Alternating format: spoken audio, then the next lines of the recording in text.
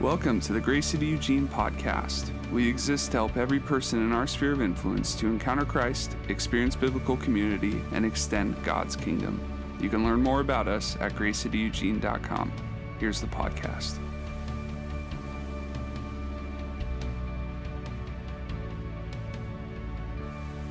So, as one could imagine, in a week like this, as I prepare to continue in our sermon series, I started to reconsider some things. When walking through life and balancing the reality of maybe a sermon series that I'd committed to, yet the timeliness and necessity of a poignant message that would remind us of who Jesus is, I came to a place where I felt compelled to call an audible for today.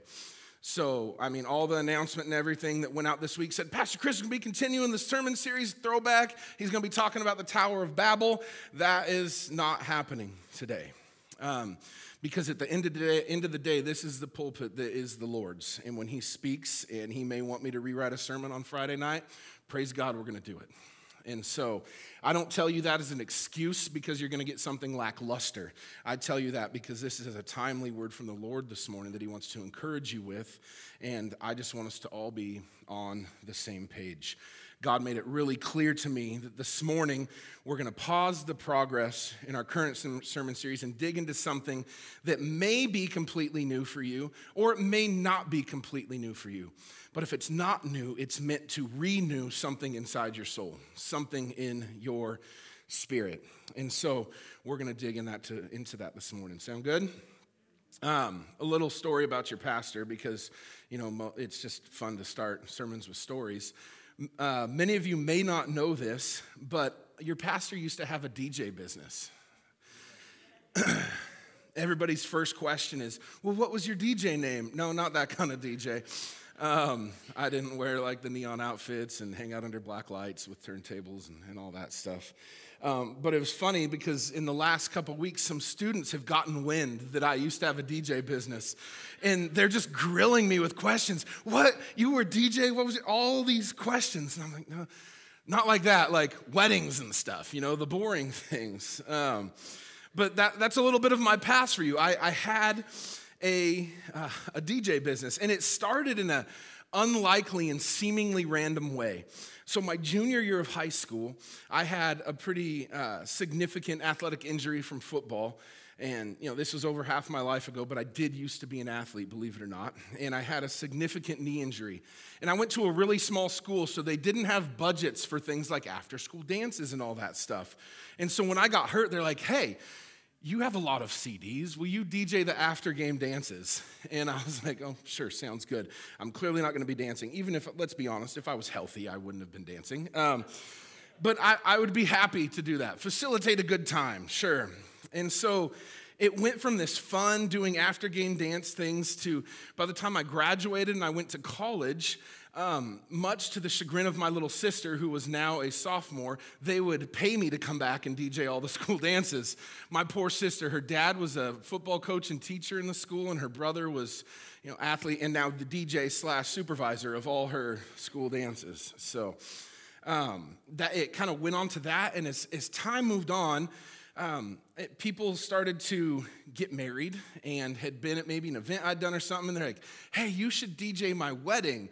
And then weddings aren't just playing music, but it turns out there's the emceeing, there's the facilitation, there's all of that stuff involved in it too.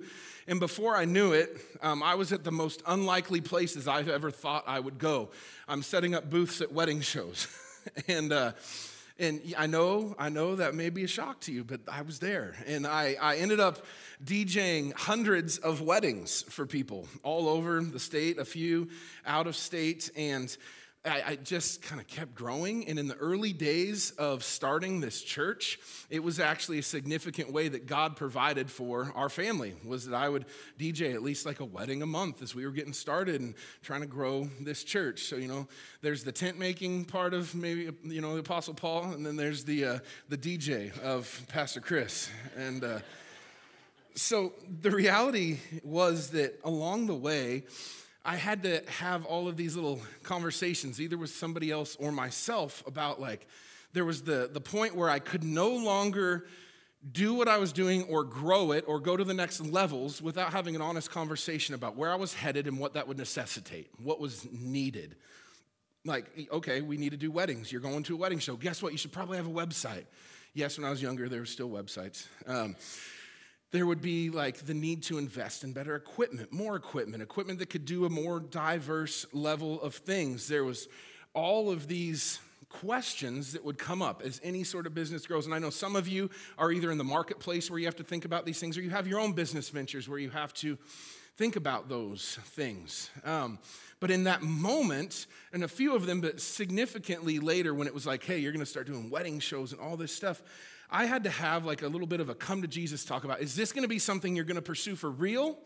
Or is this just going to be that hobby that you do when you need a little like play money, right? Are you going to take this to the next level? Is this going to be something where you might have to hire some employees, where you might have to get new gear, where you're going to have to invest in marketing and all that stuff? And in this moment, I had to make a decision. Is this a hobby or is this a career? Is this a hobby or is this a business that I want to build and see it flourish? Is this just fun or is this something more? Am I just trying this out or am I going to invest in it? Am I just trying it out or am I going to invest in it? And these kind of moments, as you can imagine, are not unique to the business world. You don't have to have a business degree or be entrepreneurial to have to consider these things. Questions like, am I just trying this out or am I going to invest in it? Is this just a hobby or is this something I'm going to take seriously? A much more common experience for people with this question lies in the realm of relationships, and particularly in romantic relationships. There's this thing that we call a DTR. Anybody heard of it? Define the relationship. You guys don't know what a DTR is yet? Okay, we're going to do love relationship series next. There comes this point when you have to have an honest conversation about where are we, what do we want this to be, and are we willing to do the work to make that happen? Defining the relationship. Is this something just for fun, or do you want this to be serious? Am I just trying this out, or is this something I want to commit to? You have to take an honest look of where you're at. You have to examine the relationship, the reality of where it is, where you want it to go, and then see if you're both on the same page and willing to work together to make that happen. And today, we're not here to have a DTR about our romantic relationships or our friendships or our job, but today, I want us to examine our relationship with Jesus. I want us to take an honest look at our relationship with Jesus. Now, in sticking with the illustration, I understand that for some of you, this may be a first date today. And that's okay. This is still important information to hear, but you may not know exactly what to make of this. But I assure you, a month from now, you'll be grateful that you get to hear this stuff, a little look behind the curtains, if you will. You can sit there, you can take this in, receive it. Maybe you don't feel like you're ready for that talk yet, like that's okay. But the reality is the Lord has shown me that almost every person in here is ready for this conversation. You may think you've had it before, Jesus wants to have it again. You may think that you're doing great because you're better than those around you. Jesus wants to have that conversation again. You may think, but hey, I'm at church and nobody else in my dorm is, or my neighborhood is not, but I'm here. That's great. Jesus wants to see what's next for you here this morning. He wants to have you examine your relationship with him. We need to define the relationship, find out where we stand with Jesus. And not like am I saved or not saved, but am I actually committed to furthering this thing, to walking out the way of a Jesus follower, not just consuming from a Jesus environment. Not just trying something out, but like actually committing and investing in something. Like living a life that would warrant living the fullness of what God has for you. Not just dabbling when it's convenient, but giving everything you can, everything you have to see the mission of God, to see his heart, to see his glory reflected everywhere that he would lead you. That kind of commitment. And I want to look at Christ's invitation today to this. And I'll be using a verse that clearly lays out what it means to be a follower of Christ. This is in Luke chapter 9, verse 23. Luke 9:23. It says this, if anyone would come after me, say anyone. if anyone would come after me, he must deny himself, take up his cross, and follow me. And follow me.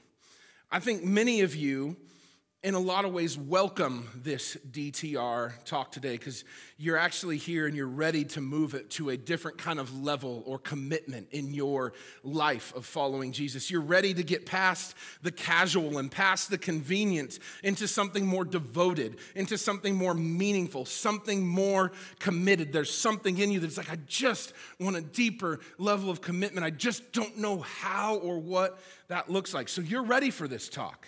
And praise God for that. But the reality is some of us are also not ready for that talk. Don't give me an amen. We're not showing our cards yet. Some of us aren't ready for that talk. The reality is if you take an honest assessment of where you're at, you kind of like the setup you have with Jesus right now. It's comfortable. I mean, if you were to take just an honest look at your relationship with him or how you view him, it might sound a little like this. Well, yeah, he's a nice guy, and I like going to church. Obviously, he was a great guy. And church makes me feel really good. It gives me something to do on the weekend, and it's awfully nice that I can sip some coffee that isn't Folgers or from the dorm room while I'm here. Like, those things make you feel great. It's awesome to be a part of. And you kind of like what you have going, and this idea of being more committed or taking it to a different level, it might make you a little anxious.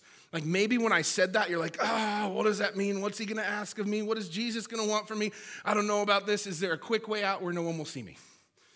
Maybe that's what was kind of happening inside of you. Taking things to a different level, it just makes you a little anxious, and it raises up this flight or fight response inside of you. But what we want to do is we want to define the relationship where it is now. Everyone in the room isn't going to be at the same place, and that's okay, but if we don't define where we're at, how can we make a plan for where we want to be or where Jesus wants to lead us? Amen? We need to be honest about where we're at. Where do you stand with Jesus? Where do you stand? And here's how I want to ask this question. I want to ask you, are you a fan of Jesus or are you a follower of Jesus? Are you a fan or are you a follower? Now, this is a question that I've asked people in one-on-one discipleship and discussions like for years. And it's become so popular, there's even a book called Not a Fan. And they ask that question in there too. But I assure you, it precedes the book, the fact that people need to be asked this question. Are you a follower? Are you a fan? Now, some of you are asking why, or wondering why I might ask the question like that. You might be like, wow, why does he ask it like that? Because we all say, because you hear the vernacular around here enough, you're like, well, we're all followers of Jesus, right? Like, we're all that. But I'd ask you not to jump to your answer too quickly. And I want you to hear me out on this, because the word fan is defined as this: an enthusiastic admirer. An enthusiastic admirer. We saw a lot of fans yesterday, those of you who may have went to or watched the game on the TV. And I witnessed a lot of people that were super fans at the beginning, wearing white, black, and tan, and had a large hairy mammal on their clothes. And they weren't so much fans by the end of the day because their dedication was in a response to some sort of victory or hype or pride or something that they could have in them, right? Like when you're just a fan, that can be fleeting. That can be fleeting. We know what it looks like to be a sports fan. Watch the games, people cheering on the team. People may own jerseys, they may own crew necks. You know, that's why I wore this, is just for the illustration. You know your favorite players. Like you're at the game and you hear people referring to the players by first name, like you've met them and you've been doing life with them. It's like, come on, Bo, that's my man. It's like, you never met Bo Nix. You've never met him, right? Like just calling out names. Maybe a few of you in here have. And I find myself doing that too, especially if there's someone that like maybe I've met or I know someone who knows. I'm really cheering for them, right? I'm like, come on, Bucky. Like I find myself acting like I just know these people and I'm so invested in them, but really I'm just a really enthusiastic admirer because I'm not invested in their lives. I'm not walking with them. I have nothing in the day-to-day that is coinciding and going parallel with their lives. I'm just an enthusiastic admirer. We understand the concept of being a fan in sports. We understand that. And here's my concern. Our church, and every church for that matter, has the potential to very easily become a room full of fans of Jesus. We could really easily just be a room full of fans of Jesus. And you may not know this, but Jesus never cared about having fans. That wasn't his goal. He didn't come here so that he would have a plethora of enthusiastic admirers. That's not why he came. Fans were not important to him.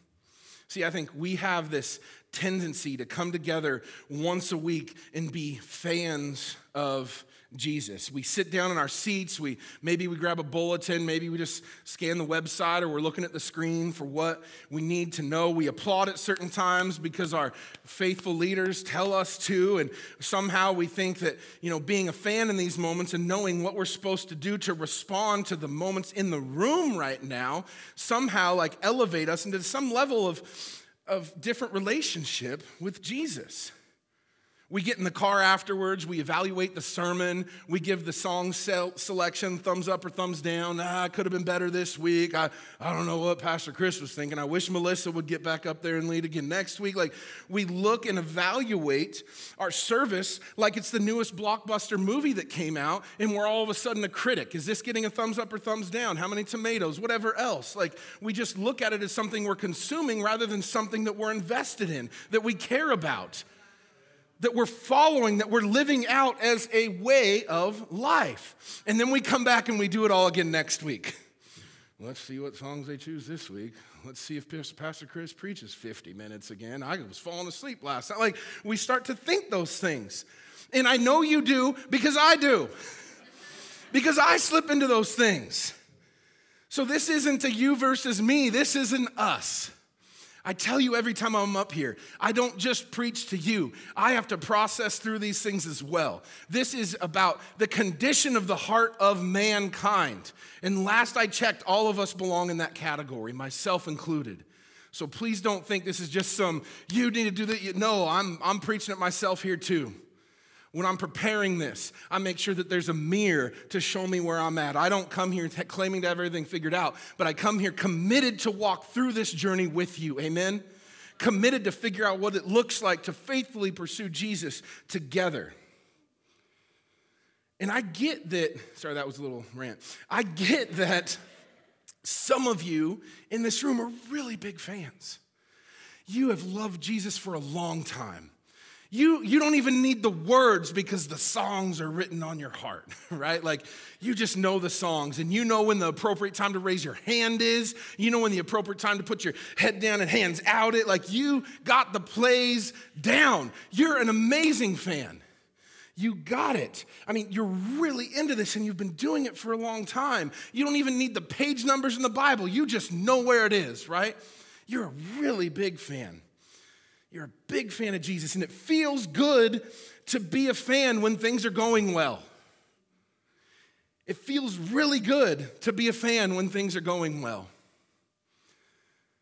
But I assure you, when your circumstances shift, when you experience grief, when you experience loss, when you experience hardship, when you experience relational strife, being a fan of Jesus will not carry you through those things.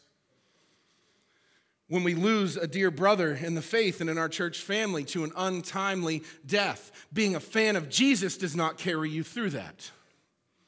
Being a follower of Jesus absolutely will, but being a fan is not enough, because fandom does not carry you through hard times. We can feel really good about ourselves when we're great admirers of Christ. And don't get me wrong, there's plenty to admire about the person of Jesus. The way he lived, the way he cared for people, the miracles he performed, that he was sent here to give his life as the ultimate sacrifice for us. That is admirable. But Jesus didn't care about having fans. So we need to be honest with ourselves. Can we really search our hearts and define our relationship with Jesus? And as we do that, there's a few questions that I believe will help us out. The first question is this: why am I here? Why am I here? There are many different reasons in a room like this for being here, especially on a day like today, and that's okay. Quite frankly, I don't care what got you here. I just pray you don't leave the same. I pray you get touched by the hand of God while you're here. That's why I'll invite people to anything. Like, sure, come, check it out. Well, I don't even want to do that church thing. Not yet. Come on, just check it out, right? Like, I don't care how you get here, but you're here, and it's no accident to God. It's no accident. But we do need to be honest about why we're here. Like, the real reason, not like turning off the actual reason because you want to have something more noble to tell people. Like, maybe your roommate told you, hey, don't tell anybody this, but I'll take you out to lunch if you just come to church with me. Like, just come with me, I'll buy you lunch, and please don't tell them because then they might judge me, right? No, like, that's okay. And roommate, great job. Thank you for your sacrifice and your contribution to get somebody in the room, in the house of God, around his people so they can hear truth. That's absolutely okay. And some people looked down when I said that. So maybe that happened. I didn't know. I wasn't trying to pick on anybody. But we got to be honest about it. And when I challenge you to that, it reminds me of a time when I was 24 years old, and I was in a really rough spot. I had to drop out of school because I changed from a private school, really cheap private schools, Willamette, even though this was a long time ago, still really, really expensive. And I transferred to Western Oregon, and it got to a point where I needed more years to complete my degree than the private loans wanted to give me before they wanted their money to start rolling back in. So I was like, I'm gonna take a year off, I'm gonna work, and then I'm gonna go back and finish this up. I only got a year left. Well, that year turned into 10, spoiler alert. And then when we moved down here to plant the church, I went back to the University of Oregon, finished my degree, and with a couple of my kids that were alive at the time and my wife, I got to walk across that stage, so praise God. But at this time, I was not in a good place. I was voted most likely to succeed coming out of high school, and now I'm a college dropout. And I'm working three jobs, all different shifts, just trying to survive. But at the end of the day, I was extremely unsettled, extremely insecure, and I just had no hope for where I was headed. At the same time, my dad happened to have back surgery. And so I was like, oh, this is perfect. Dad needs me to go home and help him, right? That's the excuse reason. I couldn't cut it on my own. I was hopeless. I was broken. I needed Jesus desperately to transform my heart, but I could give this other excuse. People are like, oh, you're moving home? Yeah, Dad needs me. Yeah, I'm going to go home and make sure he's good. He's going to be laid up for a couple months because of his back surgery, and I'm just so sacrificial that I'm going to move home, live for free, bail myself out of whatever misery I'm in, but it's for Dad, right? It's kind of like when people will say something or do something in the athletic realm, like, it's for the kids, right? It's like, no, it's because you want more clicks. Like, let's be honest. But I want you to look at the actual reason, because unless I was willing to say I was broken, I needed an answer, I needed to know what was actually going on in my heart, instead of just saying it was to help Dad, I would have never been able to know how to pursue a solution. I needed to take an honest assessment of my heart condition at that moment so that I could pursue a solution, so that I could be like, well, I'm hopeless, I don't have joy, I feel like I'm empty, and I don't have a purpose. Maybe you need to get back around the people of God. But if it was just, oh, I'm here to help my dad, then I could just get all proud of myself, and I'm fine, I'm just here to help. And then I'm not gonna actually address the problem that was there. So ask yourself, why are you here? And maybe today you're just sick of being alone, being isolated, without hope. You're fearful of what tomorrow may bring, so you're giving Jesus a try. And I applaud you for that. Or maybe today you're here because some random person handed you a handout on campus or somewhere around town, and you're here. And I applaud you for that as well. I just ask that you will be honest with yourself at least about why you're here, so we can address where this relationship with Jesus is headed. Amen? The second question, are you committed? And again, honesty is the key here. These define the relationship conversations require honesty, because it's really hard to come together on something if you're just putting up a smoke screen. Are you committed to giving a community, and today this community, a try? Are you committed to giving Jesus a try? Or is your commitment level quite delicate, and there's no telling at this point if you're ready to take steps to explore faith, spiritual family in Jesus, or not? And just be honest with yourself about that. But if that's where you're at, then commit to it. Say yes to opportunities to engage in it. Share that with people so they can help encourage you and bring you into those environments. And finally, are you willing to take ownership? For some of you, that's the question that you need to ask. And am I willing to take a step from being a consumer of community to a contributor to community? Am I ready to take a step from I show up and I receive to I show up and I invest? Am I here to get what I need so I can accomplish what is before me this week? Or am I here to help provide a space for others to encounter the living God? Which one is it? Are you willing to take ownership, serving, giving, caring for others because of what you have first received from Jesus Christ himself? Is that where you're at? That's what ownership is. That's not a hobby. That's ownership. It's an investment. Will this be something significant in your life and in the life of your family and those around you? Or not? And the reality is becoming a devoted follower of Jesus takes time. It's a process. It's not something that we just like flip a switch and you're like, oh, wow, this is really neat. No, it takes time. It takes conversations. It takes work. It takes prayer. It takes discipleship. You can't just get in the room and it happens. You have to commit to it on a daily basis. If we want to live a certain way, we have to acknowledge that and live our lives in a way that faithfully pursue it. Live in a way that faithfully pursues that. So today, each person in here needs to know this. Jesus gives each one of you an open invitation, an opportunity to follow him. It's not some sort of exclusive thing. It's not like, well, let me see all the small fine print and see if I actually qualify. Jesus gives an open invitation to each of you. It's not like one of those like used car commercials where it's like, buy here, buy now, everybody can buy a car here. And then there's like 17 paragraphs of small print. And unless you actually have the right credit score and you have the right this and residence history and job history and all these things, then you actually don't qualify, but it was a really cool commercial. Actually, let's be honest, used car commercials aren't cool. But it's not that. It's not, hey, switch over to AT&T and get a free iPhone 27. Like, no. And then you read later and it's like, only if you're coming over from a qualified plan from another place and you're willing to bail on them and pay $7,000 to cancel your plan and come get a free phone from us. Like, it's not that kind of deal. It's for everybody. I want to remind you, Luke 9:23 says, and he, this is Jesus, said to everybody that was there, if anyone would come after me, let him deny himself, take up his cross daily and follow me. When making an invitation to potential followers, Jesus invites anyone. Anyone is welcome.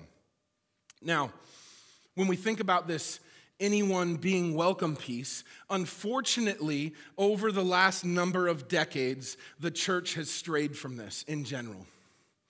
And some of it is like a church can have such a strong culture that there's just ways you do things that maybe intentionally or unintentionally exclude other people. Have you ever experienced that? I know I have going to try out churches.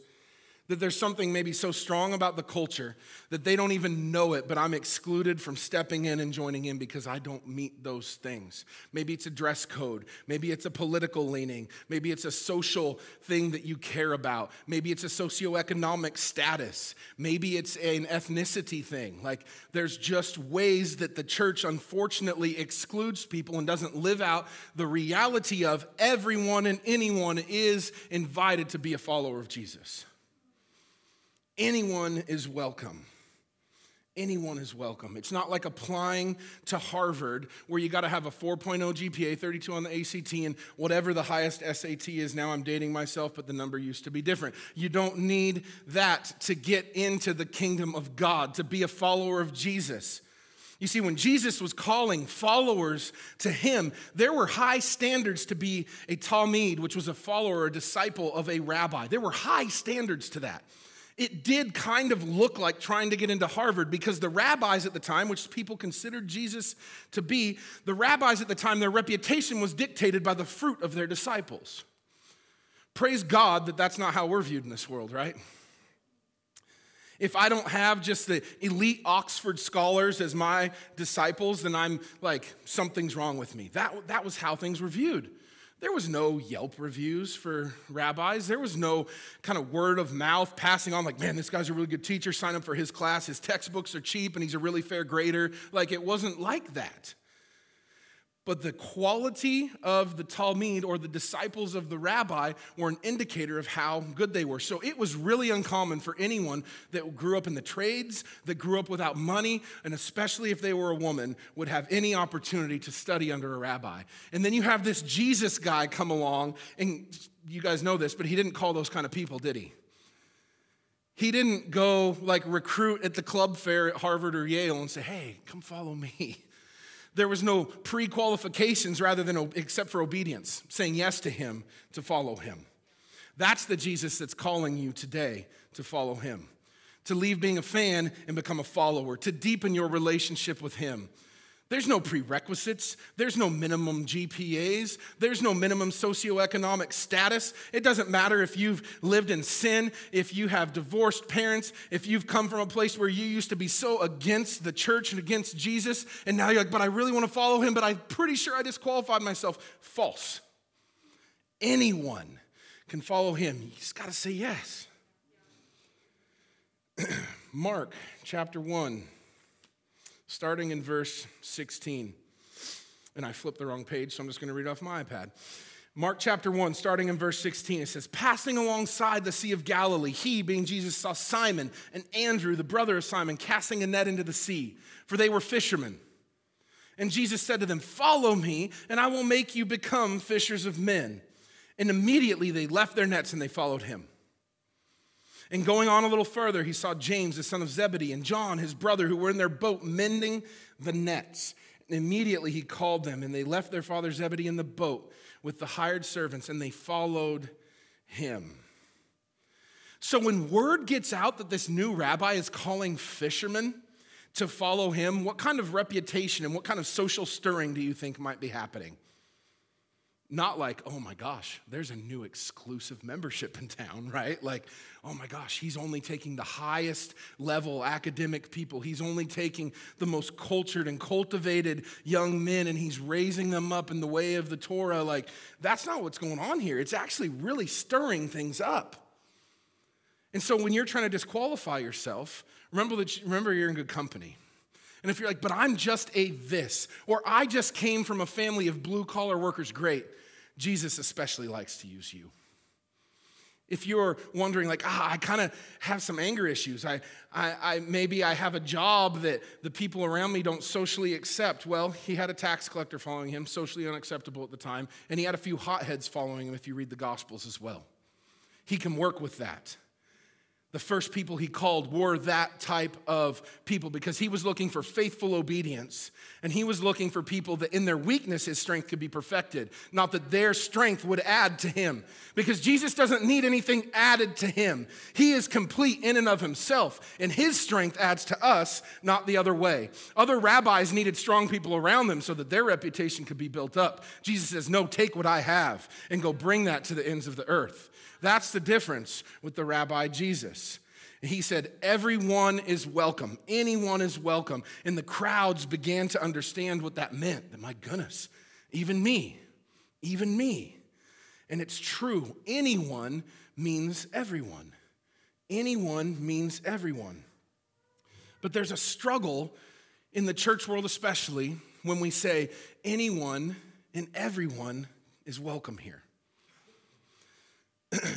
Over the last 4 to 5 years especially, I've really felt convicted to challenge my consistency in my viewpoints, the way I look at things, the way I speak about things. So when I say anyone means everyone, and anyone and everyone is welcome to come here and encounter Jesus in a powerful way, I then have to ask myself, what about that person, Chris? What if this type of person shows up? Would you be okay with that? If this type of person shows up, would you be alerting security right away just to make sure, right? Like, you have to ask yourself these questions. If Jesus said anyone and everyone, we got to be a church that says anyone and everything, and we're going to have to be okay with being a little uncomfortable from time to time, because Jesus came to seek and save the lost. He came to use his church to be a hospital for the broken and the sick, not a country club for those that think they have arrived somewhere. And so when that person that maybe doesn't look like us is living a lifestyle different than us, is maybe really in despair, that comes into this place, like, praise God that he considered us a safe place to lead them. Anyone and everyone, even if it causes me discomfort, they are welcome here. And we've got to be a church that can honestly and consistently say, anyone means everyone. What about this type? Yeah, that person. What if they were just camping on the sidewalk and they stumble in here? Yep, that person. Now, they're not going to go serving kids unless we do the normal background check like we do with every servant.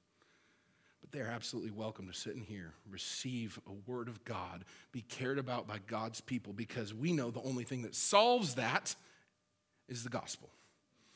And if we're going to put up barriers to keep people from actually entering into the only solution that there is for a complex problem, shame on us. Anyone and everyone. Jesus does away with all of the qualifications that there are to follow a rabbi in his time. He does away with all of them. And that's great news, because if it was still the same system that was there as when Jesus was coming, turning the world upside down, then there'd be a lot of qualifications, and a lot of us, myself included, wouldn't be able to do what we're doing today. But Jesus eliminates the qualifications. But here's the flip side of this. No qualifications means there's no excuses. Like, oh, there goes Pastor. He's flipping the switch now. If there's no qualifications, it means there's no excuses, right? I can't say, oh, I'm just not smart enough to do that. I don't have enough money to do that. I don't have the right job. I don't live in the right neighborhood. My skin's not the right color. I don't come from the right geographic region. You can't say that anymore, because no qualifications means there's no excuses to responding with a big, overwhelming yes to Jesus. There's no excuses. Because when Jesus invites anyone to follow him, he doesn't just break down the barriers that keep so many people from learning about God. He also gets rid of all of the excuses that people were hiding behind. I don't know about you guys, but if I'm going to be honest, like, I can get really good at hiding behind excuses. And you're like, wow, those must be some really big excuses. Yes, they are. I too can hide behind excuses, but that is not the way we're called to live. Jesus actually, in removing all of the qualifications and the barriers, also removes all of our excuses that we may try to hide behind. So now the tradesperson, the fisherman, has no excuse not to follow Jesus. Now the dropout college student can't complain about his past anymore, because Jesus is giving a way forward.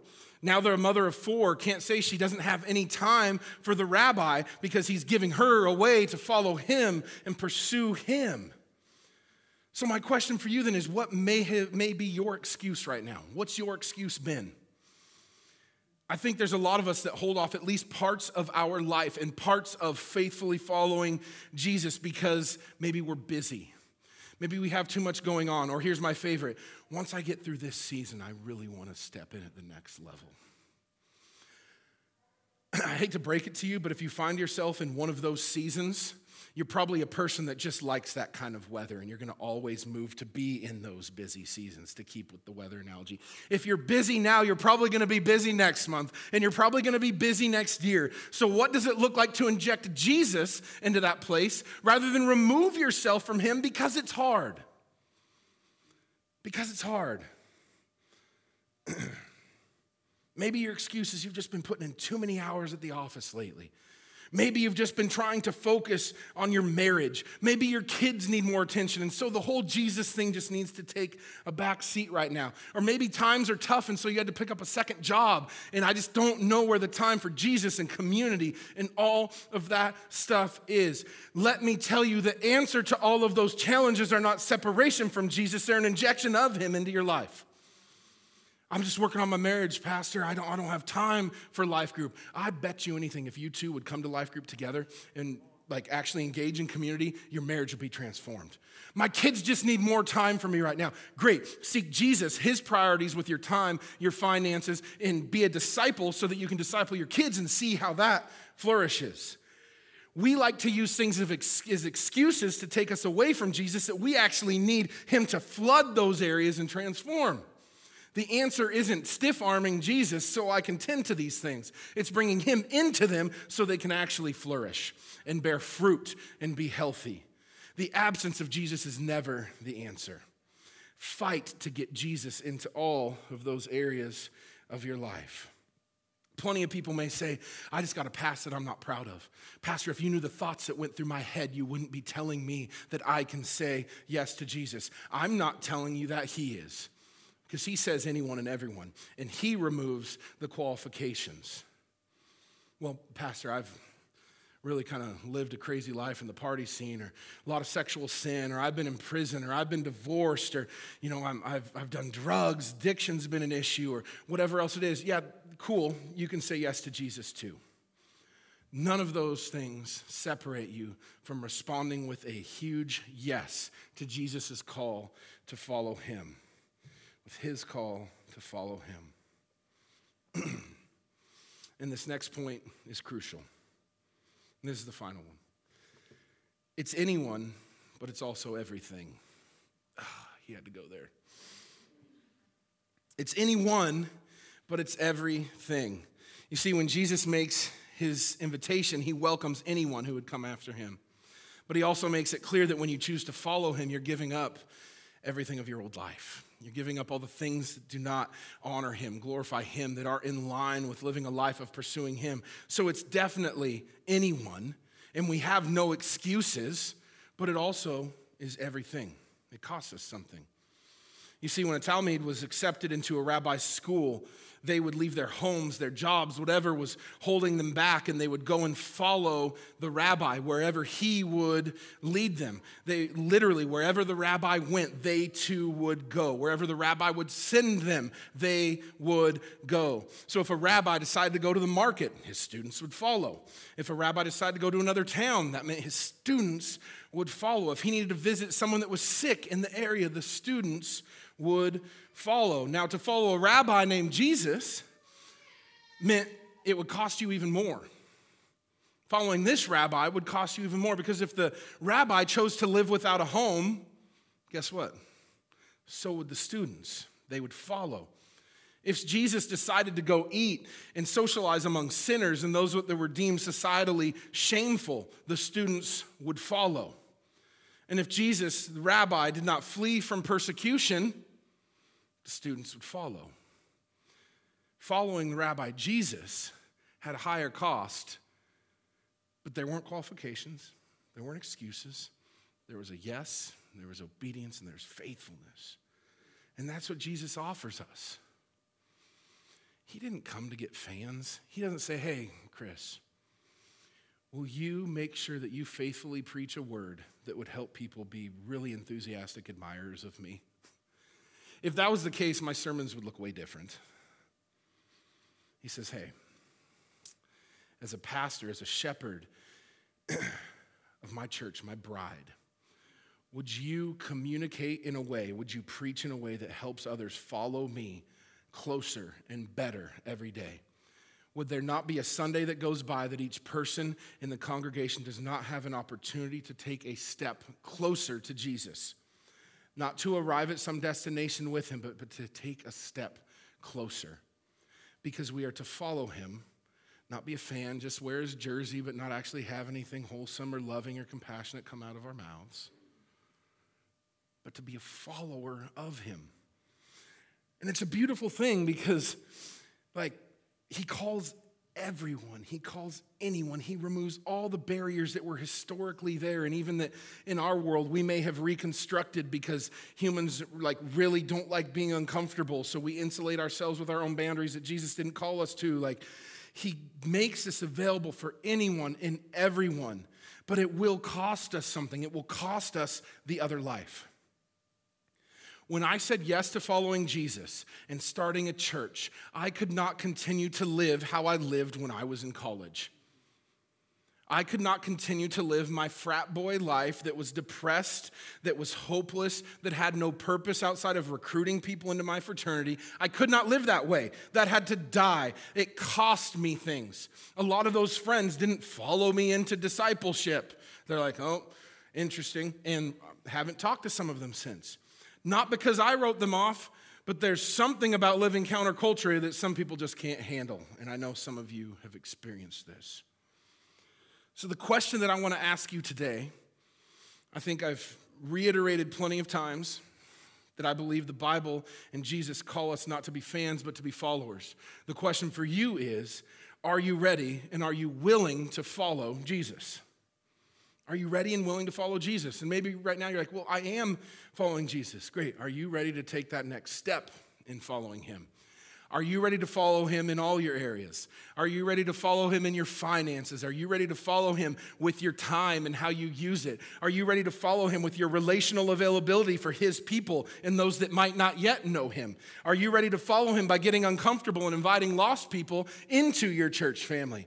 Are you willing to get uncomfortable by helping to seek and save the lost? Because he says, I'm going to make you fishers of men. I'm going to help you catch people into the kingdom of God. Are you ready and willing to be fishermen for the kingdom of God? Or do you just want to sit on the shore and admire the nice boat that the fishermen are in? Which one is it? Worship team, you can come back up. Are you ready to say, I am not going to settle for being a fan, but I want to give my life to being a follower, a disciple of Jesus? And I know that's going to cost me something. And I know there's some things about my life and the way I have previously lived that may need to die, that may need to go away, that may need to be left in the past, not just trying to figure out a way to integrate it into a life of following Jesus, but it just needs to stop.